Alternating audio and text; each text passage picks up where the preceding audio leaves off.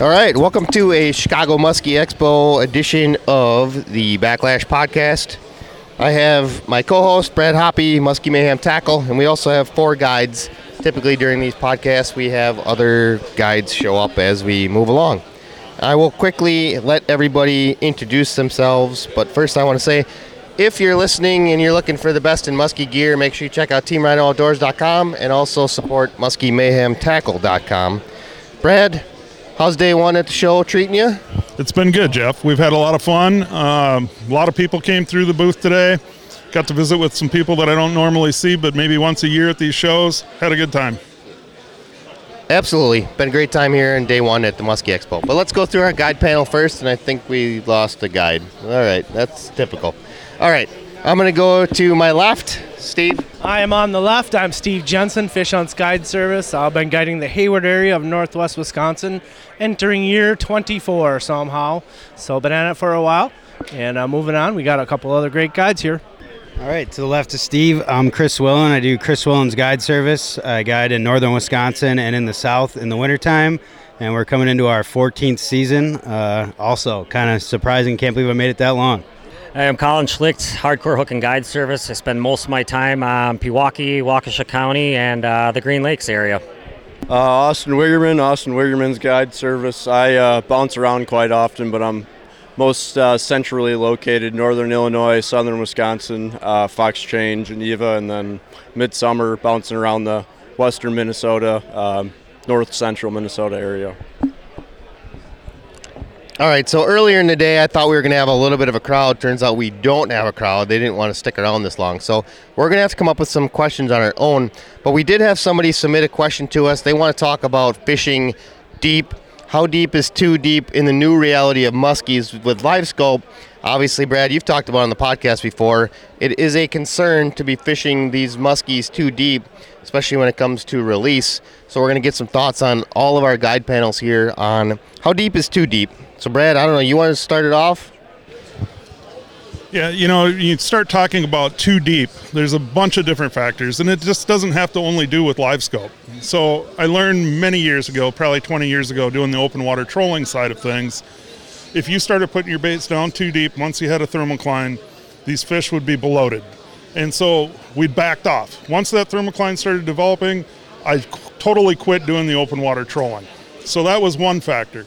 Now, with live scope and all the different things, I've said it before in the podcast, it comes with responsibility. You have to be aware of what's too deep. And I guess that's the real topic here. I don't know. It's kind of a crazy situation. I don't know that there's a definite answer, and I think every body of water has maybe some different potential depths. But as a general rule, I look at 10 to 12 feet. That's what I'm going to start with. We'll let these guys kind of handle this first question, and we'll bounce around here a little bit, hopefully get some good answers. All right, well, that's a handful. That's certainly an issue, something a lot of guys have been talking about. This is Steve Jensen talking. How deep is too deep? Like Brad said, it's a relative term, kind of depends on where you're fishing. I also think it matters on how fast you bring that fish up. Or how fast that fish rises up through the water column. Like Brad said, the only time I've experienced barotrauma issues was trolling with fish over open water, especially when they come to the surface very quickly. I, in my own personal fishing, very rarely fish under 20 feet. I think it's a little bit deeper than what Brad was saying, but I think for the most part the muskies can handle it unless they're coming up very, very quickly.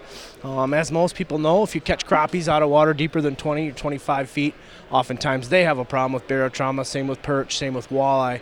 I do think the muskies respond similar, but again, I think if the fish is fought for a long time in a little bit deeper water and not brought to the surface immediately, you can relieve those pressures a little bit.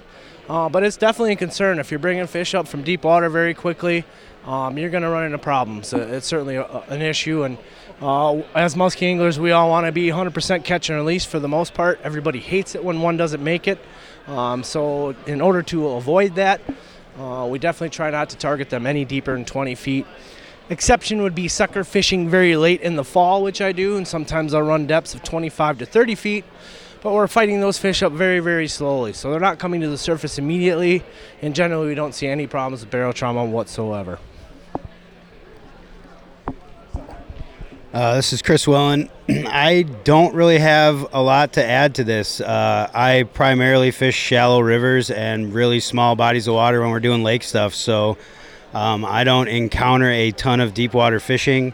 Everything these guys are saying definitely rings true and things to look out for, but I'm going to respectfully bow out of this question. This is Colin with Hardcore Hook and Guide Service. A lot of good points were made. The only thing I have to add to that is if you are pulling fish, out of that deeper water, I know I'm doing a lot of nitroing at times, and you have to remember when you are releasing those fish that you do have less oxygen in that top portion of the water column when that sun isn't shining there anymore. So it is important to release that fish and take care of it. That's something, Austin. All right, Austin. Again, don't want to reiterate everything the same, but I think it's the question is really the same as just a conservation question, really, and I think it goes along the lines of the same question of how hot is too hot. I don't have a specific depth to really give an answer to. I don't have a specific temperature to stop musky fishing, but I know where I'm specifically located and done a majority of my fishing every year, the water temps get to 80 and we shut things down. So at the end of the day, there is some science out there and some depths and numbers, that people talk about. But on the safe side of things, as all of us guides, as all of us musky fishermen really need to do is lean on the side of caution. Just if you think it's too deep, if you even question it, don't do it. If you think the water's too warm, don't do it. We need to respect our resources, keep them as healthy and happy as we can for as long as we can. So we got shows like this and guides like this and happy pictures we get to see for all of our customers for hopefully a long time. So I think, Steve kind of touched on this as well. I think that there's some other factors to this too, not only the oxygen side, but the fatigue side that you kind of touched on, Steve. If you're wearing out this fish, you mishandle it potentially in the boat. There's so many different factors. You can't just say the depth is the key. So definitely something to be concerned about, as everybody has already said. But I think at the end of the day, it's about fatigue, abuse to the fish, and you gotta watch yourself in that side of it too. All right, so let's talk a little bit about gear. I don't know. We don't have any other questions yet. Did you have any questions you want to ask us? Let me think of it for a minute. Okay, we'll give you a shot. All right, so we do have a few people that showed up now. Let's talk about gear because everybody wants to talk about gear and baits, and every season is different. Let's go down the line and say what was probably maybe the most influential or hottest bait that you guys had seen for the season we just got done with. Which one put the most fish in the net? Maybe what new bait did you guys play with that you thought was pretty cool? Something like that. Let's talk about gear for a minute. Hey, it's Steve Jensen here again. Gear-wise, lure-wise, it was an interesting year in that we had more figure eight activity in my boat than I've seen in many, many years. I can't exactly put my finger on why that happened. Typically in my area of Hayward, we don't have a ton of figure eight action. The fish generally show and eat or don't show at all. But this year we had tons of encounters in the figure eight, numerous large fish, especially in the early season through the mid to late June. We had a really good peak, which I felt was a little bit earlier than normal, but we had some nice warm weather, and we had some big girls that were wanting to chase and wanting to eat at our feet. And that kind of stuck true through most of the season, even through the early fall. A lot of figure eight bites. Again, all the way to the late fall, we were still getting figure eight bites on swimming dogs. So we had a lot more boat side action. I can't tell you exactly why, but I can tell you that that's what happened this year. I also caught a lot more fish on blades than I typically do. I'm known as a rubber guy. I love throwing rubber, and we do. But this year they were wanting our blades on most lakes I was fishing through a good portion of the season. Not big blades. I throw a lot of little stuff, and I work it fast. I think a lot of times speed is a trigger, and I try to use that to my advantage as often as I can. So smaller things going real fast were probably our best pattern, but of course we catch them all ways. That's how you got to do it. All right, guys, Chris Willen here. I do a wide array of stuff with gear and flies, so I would say we caught a lot of fish on flies this year, per usual, and then lure-wise, we did really well on tubes, and then late season, I was throwing the hat trick a lot. Swim bait, Alabama rig style thing that Chaos is making, and it was just something I don't think a lot of the fish had seen, and so we were doing well on that. Biggest fish of the year was on a tube, though. Pretty versatile bait anywhere you go, anywhere in the country. A lot of us travel a lot. I definitely travel a lot, and those get bit everywhere we go. I had a little opposite experience of Steve this year. We did not do well at the boat. A lot of our fish were halfway back or, first couple cranks. So, take that for what it is. Steve and I fish pretty similar areas, and that's something to take note. Something happens for one guy doesn't always happen for the next guy. So, that was pretty much it for me. Awesome. Now this is Colin here. Chris, you teed me up pretty nicely. We had the same thing with the follow-ups. Pewaukee Lake being very highly pressured. Probably 2/3 of, my boated fish are coming in the figure eight. And I found that trigger and fish changing up those blades to stagger has definitely caused more fish to eat at the boat. I've also been excited about a couple other baits. I'm a big glide bait person, and Rusty Customs made a really good one that caught a lot of fish in my boat. Also, the Mick Glide by the Mick Bait Company was a good producer. And finding baits for me that can still catch fish into late November and late December, is always tough. I find that menu gets pretty small for them, what they're actually willing to eat besides meat. So the one other bait that I was able to add to that time of the year, besides a rubber glide, was the Leviathan bait by Lee Lures. I found that the wobble rising was the same kind of triggering mechanism as the wobbling while, say, a glide bait was falling. So it worked both ways for me in my boat. Austin here. I would say that specific bait-wise is very tough to say, but I can tell you category of bait-wise, it was blades for me. It was the best blade season that I've had since I started musky fishing by like a long shot. What I account that to is partially what Steve brought up. I had the same experience with a lot of fish chasing boat side. And when it comes to boat side convertibility, how many fish actually chase a bait that end up biting, and then how many of those bites actually get hooked and stay hooked for you to catch them, it comes down to straight efficiency. And when it came to my season, I saw it from April all the way through December. It was really just matching their mood, the depth, whatever size of blades, and dialing it in there. I will say that for me, adding in the slow roll that I know Brad and Carrie have talked about many a times with bucktails, it's not one that I was always willing to do. This year I saw that as being probably the greatest addition to having fish engage with the bait, make it all the way to the boat, and end up biting, whereas opposed to whether that be me as the third bait through and the fish didn't engage on a faster moving high in the column bait. It was something special. So beyond matching the day and the mood and the size of the blades and how fast it was going, nothing real crazy from my part. Jeff Vandermortel, WDH Guide Service. Hot baits for us this year. This was one of the best years. I spent my time mostly in northern Wisconsin, a little bit on the bay of Green Bay. But in northern Wisconsin, this was one of the best years I've had for rubber in a while. Last year was very, very heavy for blades. And the rubber bite is always a major component.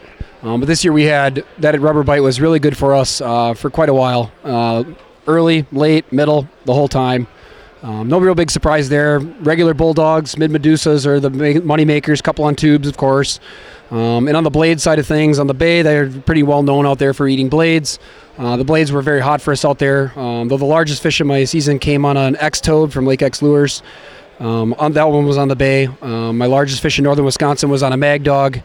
And then the bulk of our fish, though, on Green Bay, Marvin 88s were for sure the killer for us. We had a lot of 4, 5, 6, and even a 7 fish day out there. And the Marvin 88s really got it done for us out there. So I didn't really throw much else, if I'm being honest, on the blade side of things. We just had a pattern going, and we stuck with it. So for a lot of our days out there, we did catch a few fish on various other blades, but that was the main moneymaker for me. And of course, in northern Wisconsin early, we had the SRJ did really well for us in that, first couple weeks of the season. And then we did smoke quite a few of them on it in September as well. So that's about the rundown of everything. I used pretty boring, a lot of the same stuff just about every day, but it was producing for us, and it produced just about every day. So.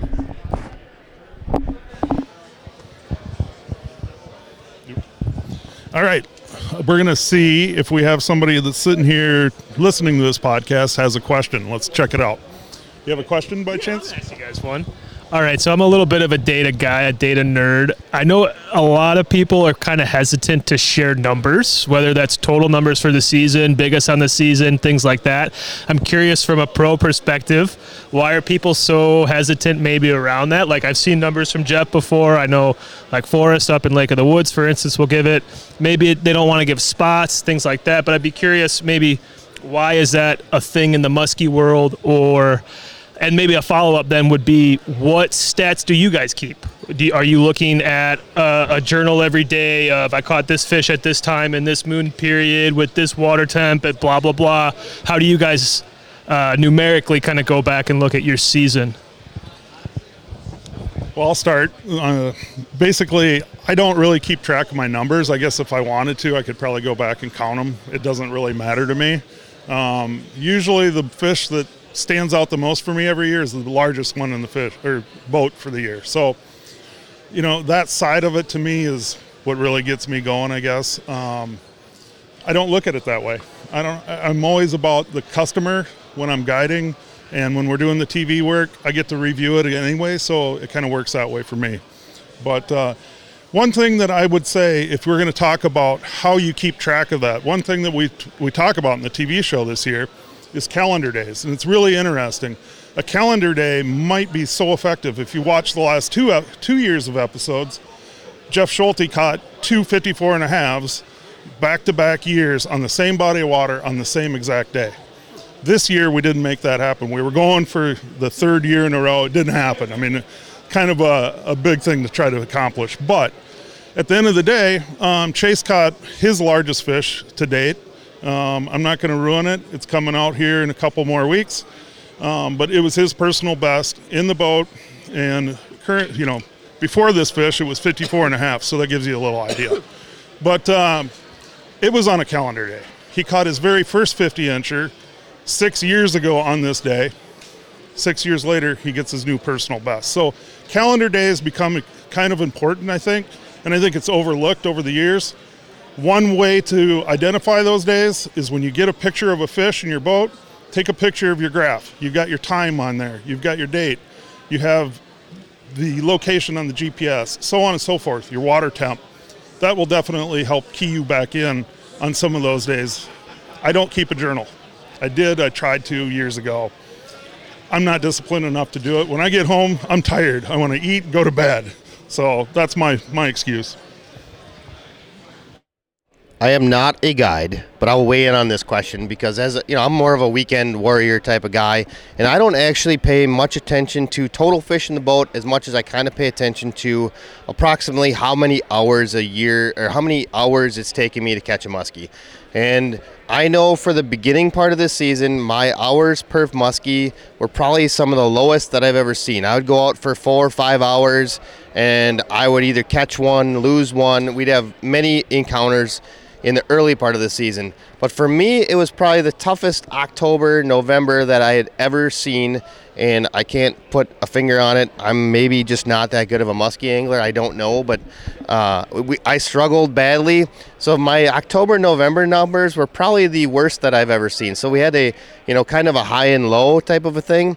I used to keep really, really good track.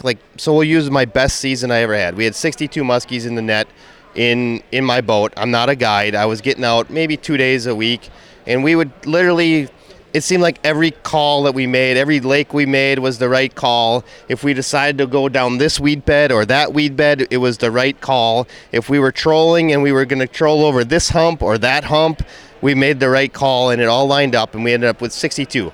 But that kept really good records. I knew how many fish we had every single season, and I guess as I got older, I just cared less and less about how many muskies I was catching. It was more about time on the water. There's times that I do wish that I kept better records, mostly from will use some of the lakes that I had gone back to recently. I used to have really good records on it, and I don't know where those records are now. I wish I had the records so I could go back a little bit and get some, like, for example, we'll use line lengths when I was trolling. Like, I think I'm in the ballpark now, but I'm not exactly I'm not as dialed in as I ever was. But I also probably spend less time in the water now than I ever did. But so for me, a weekend warrior, I'm more looking at about how many hours it's taking me to put muskies in the net versus total number of muskies. Because it's mostly that's one of the biggest variable, right? Austin's on the water all the time. Unless he's worse than me, which is highly unlikely, he's probably going to put more muskies in the net than me. So we'll pass it on to Steve. Interesting perspective and a really good question. I think when you are a young guide beginning and you're really aggressive and you're excited, you're counting every fish, you're writing everything down, you're really craving for knowledge, and as you progress, a lot of that knowledge becomes secondhand, and it's just in your brain all the time. I'm fortunate that I have kind of a photographic memory. I can remember things that happened 20 years ago just like it happened today, but I won't remember your name if I went fishing with me.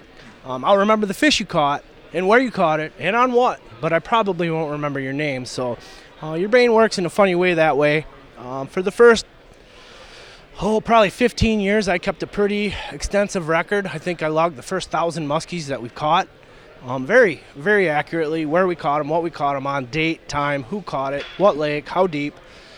And it was all good knowledge, but I think there's a point where it all becomes too much that you can't really process through it properly. My best years in my boat, 207 fish. In Hayward, I average between 100 and 200 fish a year. 150 fish is a good average year. If I'm under 100, I feel like we had a slow year. If we hit 200, we had a great year. So those are kind of my numbers that I base it on, but I'm like Jeff. I'm not necessarily counting them. I'm more worried about how long it's taking my clients to get a fish. If we're going 2, 3, or 4 hours without a fish, I'm getting nervous. So a lot of times that's how I'm, again, measuring it. But really, as far as, maintaining a log, it's fun when it's early in your career. As you get a little more experience, a little more time on the water, a lot of that stuff goes to the wayside, and a lot of it becomes just innate knowledge that you hopefully can remember. All right, Will in here. To try to avoid repeating what a lot of these guys are saying, which is the same stuff, I'll keep this short. I have no idea how many muskies I caught this year. I couldn't tell you how many muskies I caught in the last 5-6 years probably. Same thing that Steve was saying. When we first get going, you keep a lot of notes, you keep track of it, and then it sort of just falls to the side and you keep track of other things. I mentioned before I do a lot of river stuff, so a lot of the data that I keep track of is CFS, which is cubic feet per second. So I want to know how much water I got in the river when I'm catching these fish. Calendar date is big for us too in the river. There's definitely days that I am not going to miss. I'm going to be on the water those days, and that's a big deal. But, my situation is just a little bit different than these guys because in the lakes, the water doesn't change a whole ton other than temperature. You'll get a little bit of a level change, but our level could change week to week. So that is something that we keep track of pretty diligently with the river stuff. Keep track of the big fish for sure. You like to see if you get fish over 50 or, fish over 48, whatever. This year, personally, we only got one fish over 50 the whole year in northern Wisconsin. That can be somewhat typical. You only get a couple maybe that size, and more of our fish are big. The big fish that we get are more in that 47 to 49 inch range. So keep track of those a little bit. I'm one of those guys. I don't like to measure a ton of fish, so I don't measure them unless they're pretty big. And I feel like after 14 years, we're pretty good at eyeballing them. So I don't put a ton of them on the board. So measurement-wise, I also have no idea. I keep it pretty lax in my boat. These guys are all laughing at me right now, but yeah, it's just it's just the way it is. And then another thing that I keep track of too, especially because I'm doing a lot of fly fishing. The fact of the matter is that we just don't catch all of them that eat the fly. So I keep pretty good notes. If you went through my calendar, I'm still in 1985, so I use a written calendar for all my bookings. And I do too. and every day I'll write 1 for 5, 2 for 3, 4 for whatever, however that is. And I'll make a little note, if I'm fly fishing or if I'm throwing lures or if something epic happened or, something like that, I'll maybe write a little note so I have it. But truthfully, I couldn't tell you the last time I went back and looked at any of that stuff. So I'm going to pass it on to Colin. So like these other guides, I definitely kept a log when I was younger. It helped me learn really fast, and back then we didn't have cell phones that could take photos of stuff, so you had to record it.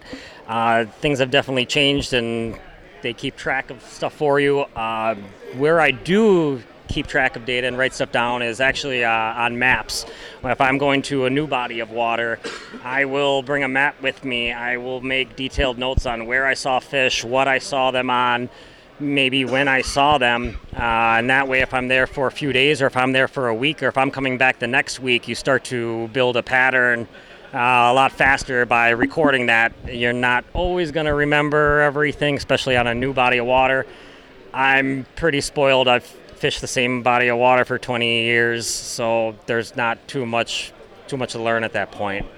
But new bodies of water, I definitely think it's very helpful, and there's no doubt that the calendar repeats year after year, and you seem to have great days and catch same big fish year after year on that same calendar day. Got something to add? Austin speaking. I think to go back to the original question, I think why we don't do numbers is we just all have gigantic egos.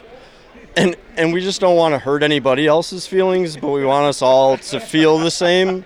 So we're all just super good. I don't think Jeff's any worse than I am. I think he's super good. I think we're all super good. So I think that's just a fair answer for the whole field. But no, I think I'm somewhat still in the early young guide stage where I do at some point record all of the information I can on every fish that we boated. Just obviously using date and time and any pictures throughout the days. But I will say over the last 2 years, the more the focus or the things that I would say that I take away from the number information side of things is adding in the days that either just a wave of bigger fish do something like Brad had mentioned, the things that stick out are the really big fish, right? And that's really what we're all intentionally trying to chase. There's no muskie I really will say that I feel better or worse about catching. I'll take any of them that want to bite, especially when there's clients in the boat. But the days that it seems like they stand out, that groups of big fish or a big fish responded to a certain bait this way or in this location, those are the days that I think I make more of a note on and really keep track of for the next few years. It always seems to come back around if you at least have your attention building on it.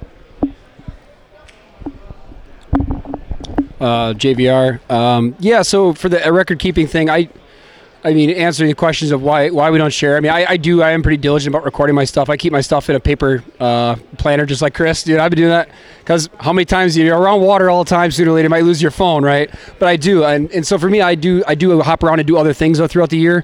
In the spring when I'm doing steelhead stuff, I record the CFS and that stuff because the flow, the number of rivers I hit.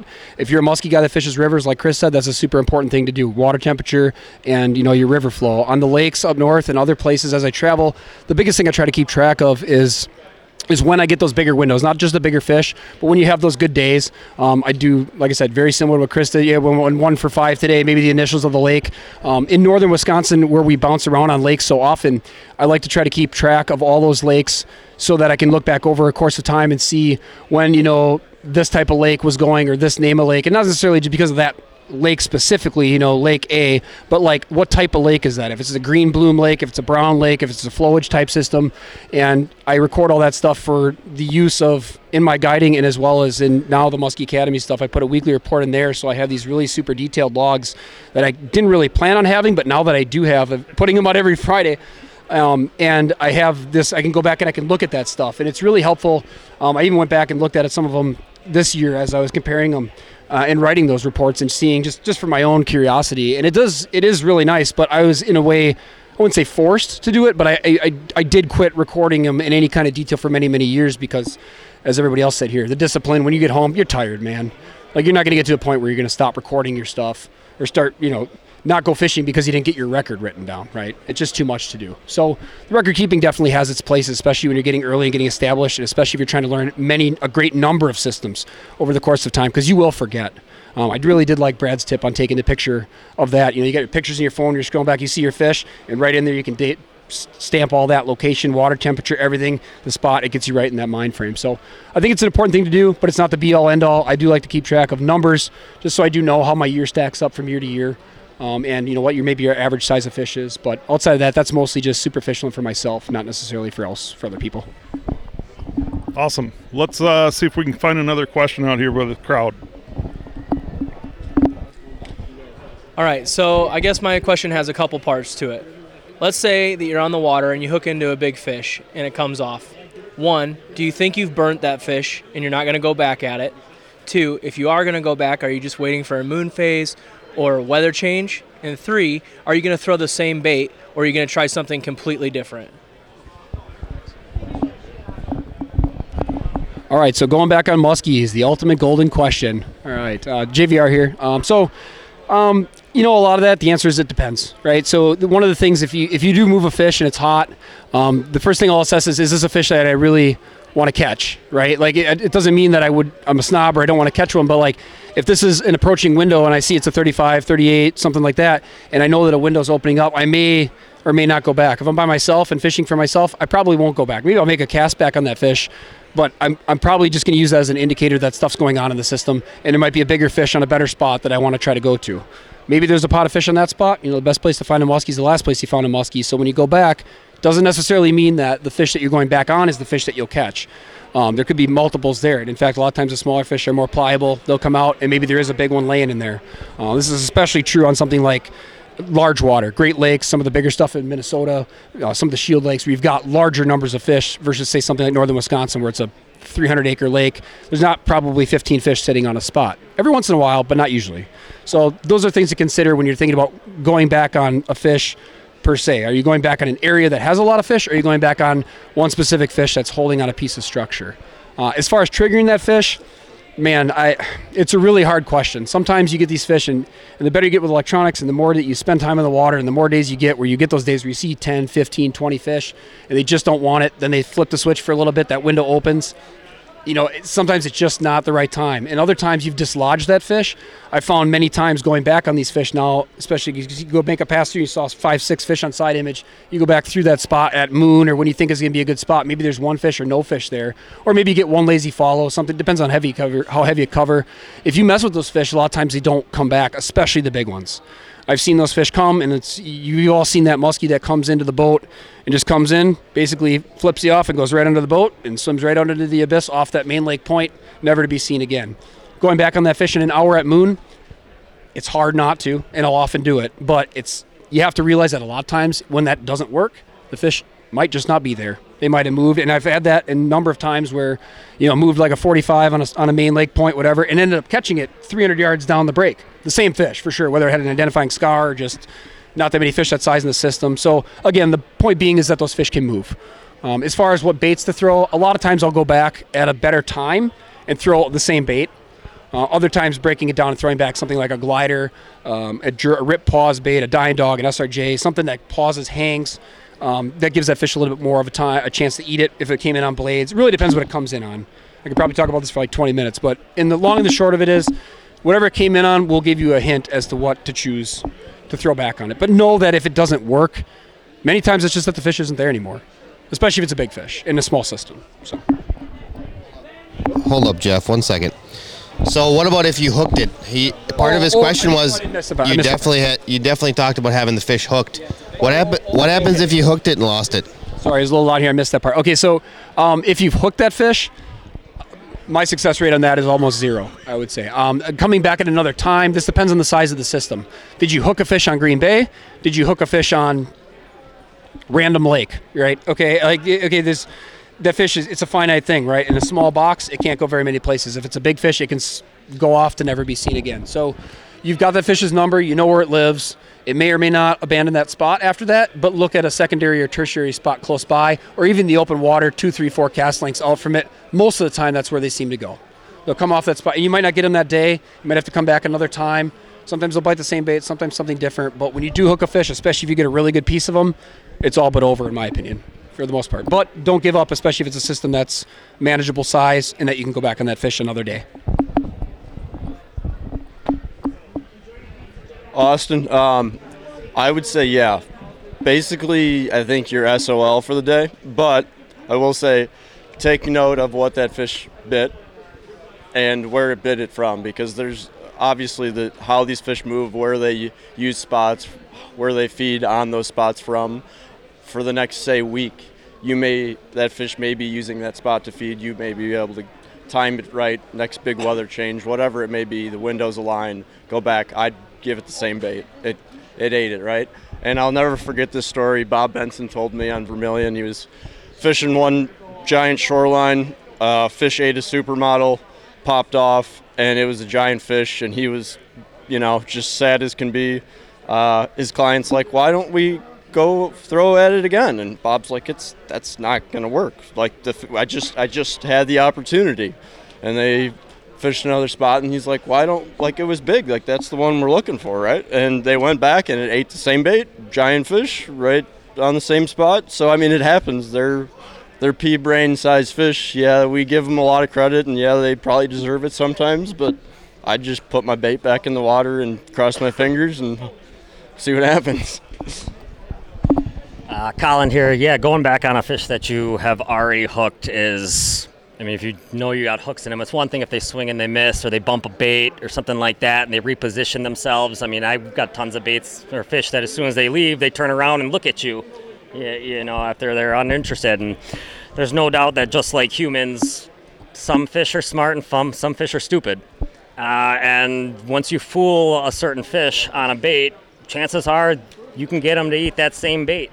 Now, on the opposite end, if you're throwing back on something or coming back on someone or a fish that didn't eat or commit too hard, it is nicer to throw something, different or slower that you can hang, like Jeff mentioned. Sometimes that second chance isn't going to be as aggressive as the first one, but going back on moon is huge. If you're going to go back on fish, pick your right time. I'm not going to turn around for a small fish. I'm not going to camp on fish. I think camping on fish is silly. I also am trying to cover water and find aggressive fish, but that's outside of a peak of a moon window. If I know it's a peak of a moon window, I'm going to a fish where I know where it lives, I have its address, and there are fish that are going to cycle spots, and there are fish that don't move. I've been able to catch the same fish on the same lure once a week for 3 weeks in a row, and it hasn't moved. Some fish will just keep going through a spot, and I guess the one thing I have noticed, though, is you'll get the fish that will stay after you catch them, and then you'll get a fish that as soon as they get any kind of contact, they're out of there, and you'll never see them in that spot again. But time on the water is everything when it goes to that. The more addresses you know, the more fish you know, the more pets and first name bases of fish they got, the more you can go to them on the right times or go back on them on the right times. Willen here. A lot of the stuff that was said is super good. I don't want to repeat it. One thing that I always tell my guys, though, is a good musky spot is a good musky spot is a good musky spot. So even if it's not the same fish, it's likely that especially a fish of that caliber, that other fish are going to be using it. So learn something from it rather than, being like, okay, I didn't get that one. Maybe you'll go get some other ones from there. And I'll tell you a really quick, short story here about the biggest muskie I've ever guided to. We lost it right at the boat. We were fly fishing. He hooked it. It got off. And I had one sucker in the boat. And I was just like, well, this is where I'm going to try to use that sucker, because it was the biggest fish I'd ever seen in northern Wisconsin. So we sat there. We did a couple passes. And on the third pass, it ate it. And we had it hooked. We were fighting it on the fly, minutes, half hour beforehand, and we ended up landing it on live bait.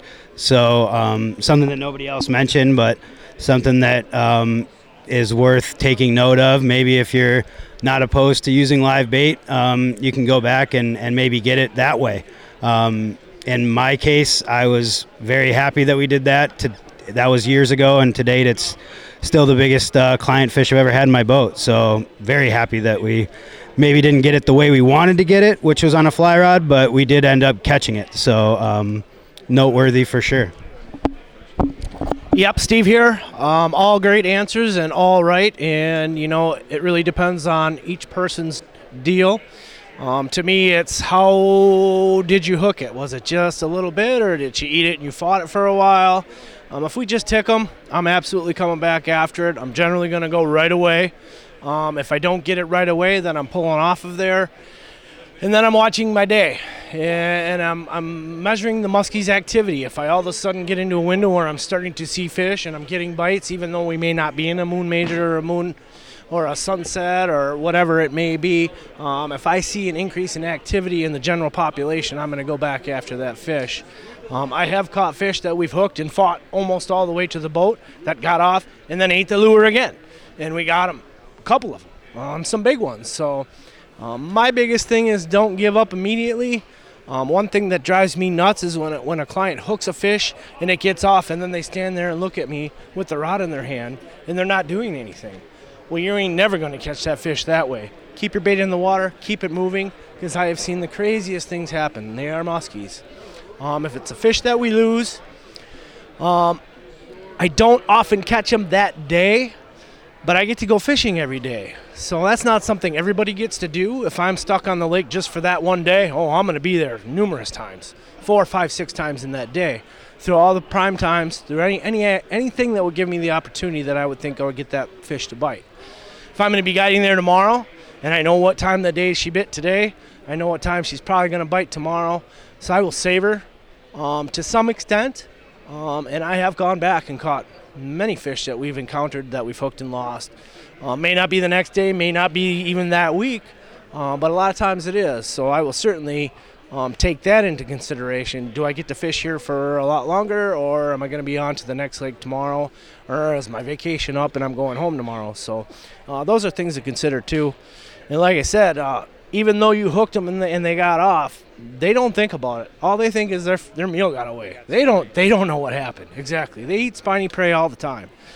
It is my personal belief that they do not have the ability to feel pain in their mouth, because I have seen them get hooked, get fought, get off, eat the lure again. Now, if you hook them in the side or in the cheek, I do believe they can feel pain there. If they could feel pain in their mouth, they wouldn't be able to eat. They eat bullheads, they eat bluegills, they eat perch. So I honestly don't believe that there's a pain thing that turns them off. I do believe it's something unnatural in their environment, so that may turn them off. But again, these fish do not think. They react by instinct. So they're not down there contemplating what happened. They just realize that their meal got away and they're still hungry. So that's something to think about too. Can't give them too much credit. But certainly want to give them as many chances as you can if you're going to be short-termed. If you have a lot of time to come back on vacation for a week, then I'm going to plan it out a little bit more. I might space my returns a little bit more. The lure that I'm going to use is certainly going to be with multiple people in the boat. I'm going to have the lure that the fish bit for sure. But number 2 and number 3 in the boat are going to be a stop and start lure. Something that pauses, something that hangs. Could be a glider, could be a suet, could be rubber. All 3 work very well. Could be a tube. All 4 work very well. So I'll factor that in, but I will certainly always have the original lure going as long as I have multiple people in the boat. It's an interesting question. We had a customer just earlier today talk about losing a fish on a grenade, recasting it right away, and bang, they got the fish. So, it's a loaded question. I think it's a time and a place always, right? But I like that, Steve, where you're talking about no pain in the mouth. It makes perfect sense. I mean, you think about it, like you said, they're eating spiny back fish. I mean, that's their deal. If it hurt, they wouldn't eat anything, ever. So let's see if we can get another question here. Come on, Bo. Gosh dang it. Think of something. All right, age-old question, color. Does it play into your pattern? We're just talking about losing a fish. You said the same bait, throwing back at it, we change colors. And then for, Chippewa flowage, everyone throws the flowage green, right? Is that an area that flowage green is most effective in, or the chip specifically, or if you guys can elaborate on that for us. So I don't know, Jeff. I don't know if we have Steve start this one because he fishes the chip every once in a while. So maybe we start with JVR, huh? All right, so the color question is color and how does it play in, and if flowage green works other places than Chippewa flowage. I love it. Yeah, that black and green and that flowage green works a lot of places with that color water. Over there it is notorious. If I'm not mistaken, Steve can confirm, but black and green, a lot of good colors there. Good colors anywhere. On my daily approach for color, I'll try to match it with the water. Anything that's got a green bloom, I'm going probably more along the chartreuse line. Sometimes orange works well there too. If it's a heavy bloom green, try to stick with the green colors. If it's a heavy tint to a coffee or a tannic, more towards the orange color spectrum. As a good rule of thumb, I think you can't go wrong with that. But I mostly stick with natural colors, with the exception of maybe dark water. I'll throw in some like baby duck and stuff. I guess it's still kind of a natural color, but black and copper, black and silver, black and gold pretty much encompass almost everything I throw for blades. In most situations, with the occasional heavy painted bright blades on darker days or in that super dark water. And as far as rubber goes too, it's very much a match the hatch for me every now and then, and that's like northern Wisconsin for the most part. So you go to Minnesota, you go to places, sometimes they really like some gaudy stuff, but for me the most effective stuff has been the natural, white, black, brown, real boring but real effective, with occasionally throwing in some of that flashier stuff, again in a heavy bloomed water or something that has some tannins. So age-old question, age-old answer, but in my boat it really does seem to work. I think the answers you get are that way for a reason, because producers are producers. All right, Steve here again. Chippewa flowage green. I honestly hate the color question. I hate color. It is really kind of an impossible question to answer, but it has very definitive answers. So the flowage green, I guide in Hayward. Fished at Chippewa flowage a lot. For many, many years, I refused to throw flowage green. There's got to be something else that'll work out here, right? Everybody is throwing green. I need to mix it up. I need to figure out what the fish want other than that green. I spent a lot of years not catching much. Add in the flowage green, and all of a sudden I'm catching fish. Like that, along with everybody else. So I do believe there are certain lakes that have certain patterns that do hold true. Flowage green on the Chippewa is one. I have another lake where I throw black and red with nickel blades. That's my color, and it works. Other lakes, it doesn't seem to matter. At times, it doesn't seem to matter. But I do pay attention to certain colors that are historically or consistently productive on a particular body of water. Does green work only on the Chippewa flowage? Absolutely not. It works all around. I think it works great on those dark colored waters. So we're matching the color of the water more so than the actual lake. So I think that's the biggest factor there. But it's a tough thing, man, and honestly a thing that drives me crazy because people want to try different colors. Brother, I know what color they like here, so that's why I have you throwing it for 8 hours today. And then when they don't get one, you're like, oh, dang, I wish I would have tried a different color.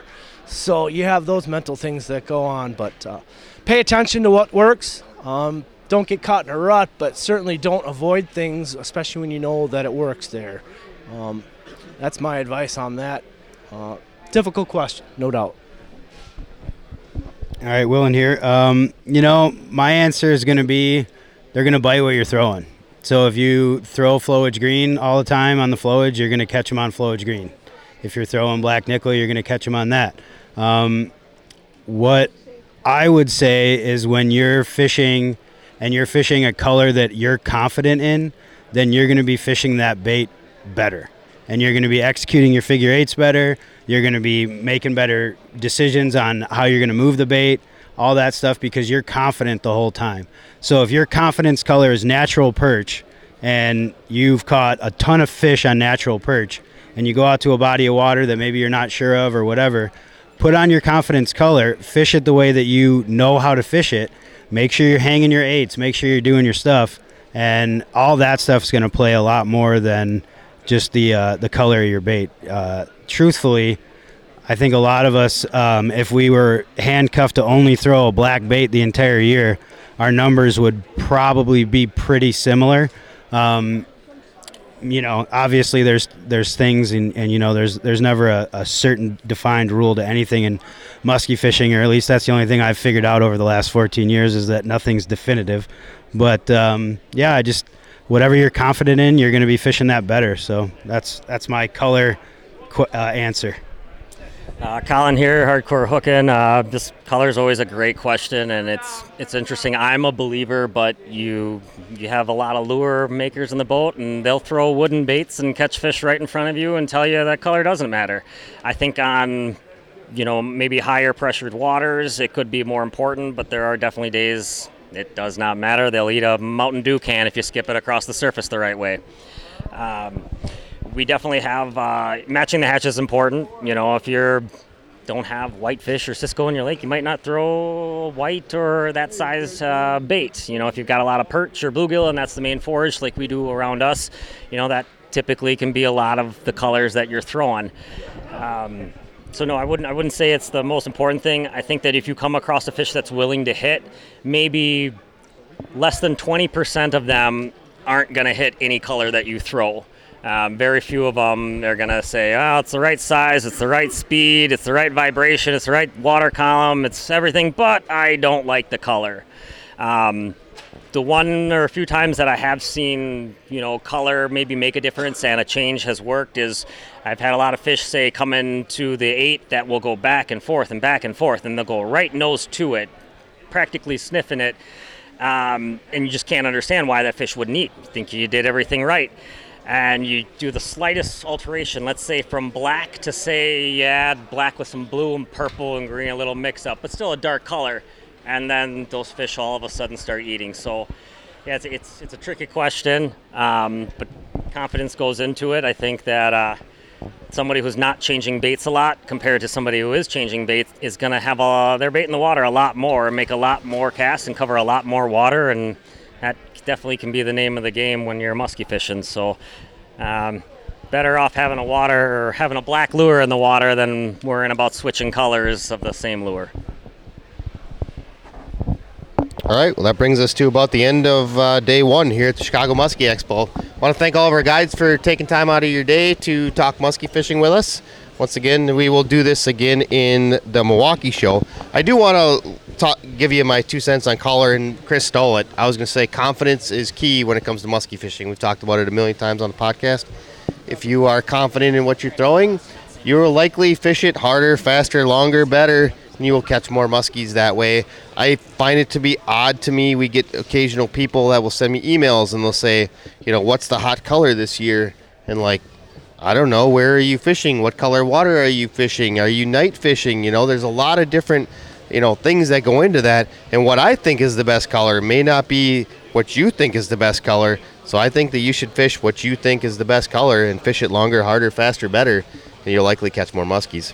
So once again, Brad, thanks for taking time out. And you got any final thoughts?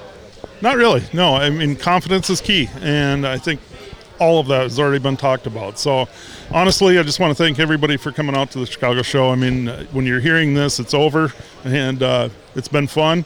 Thanks everybody that helped us and participated in this.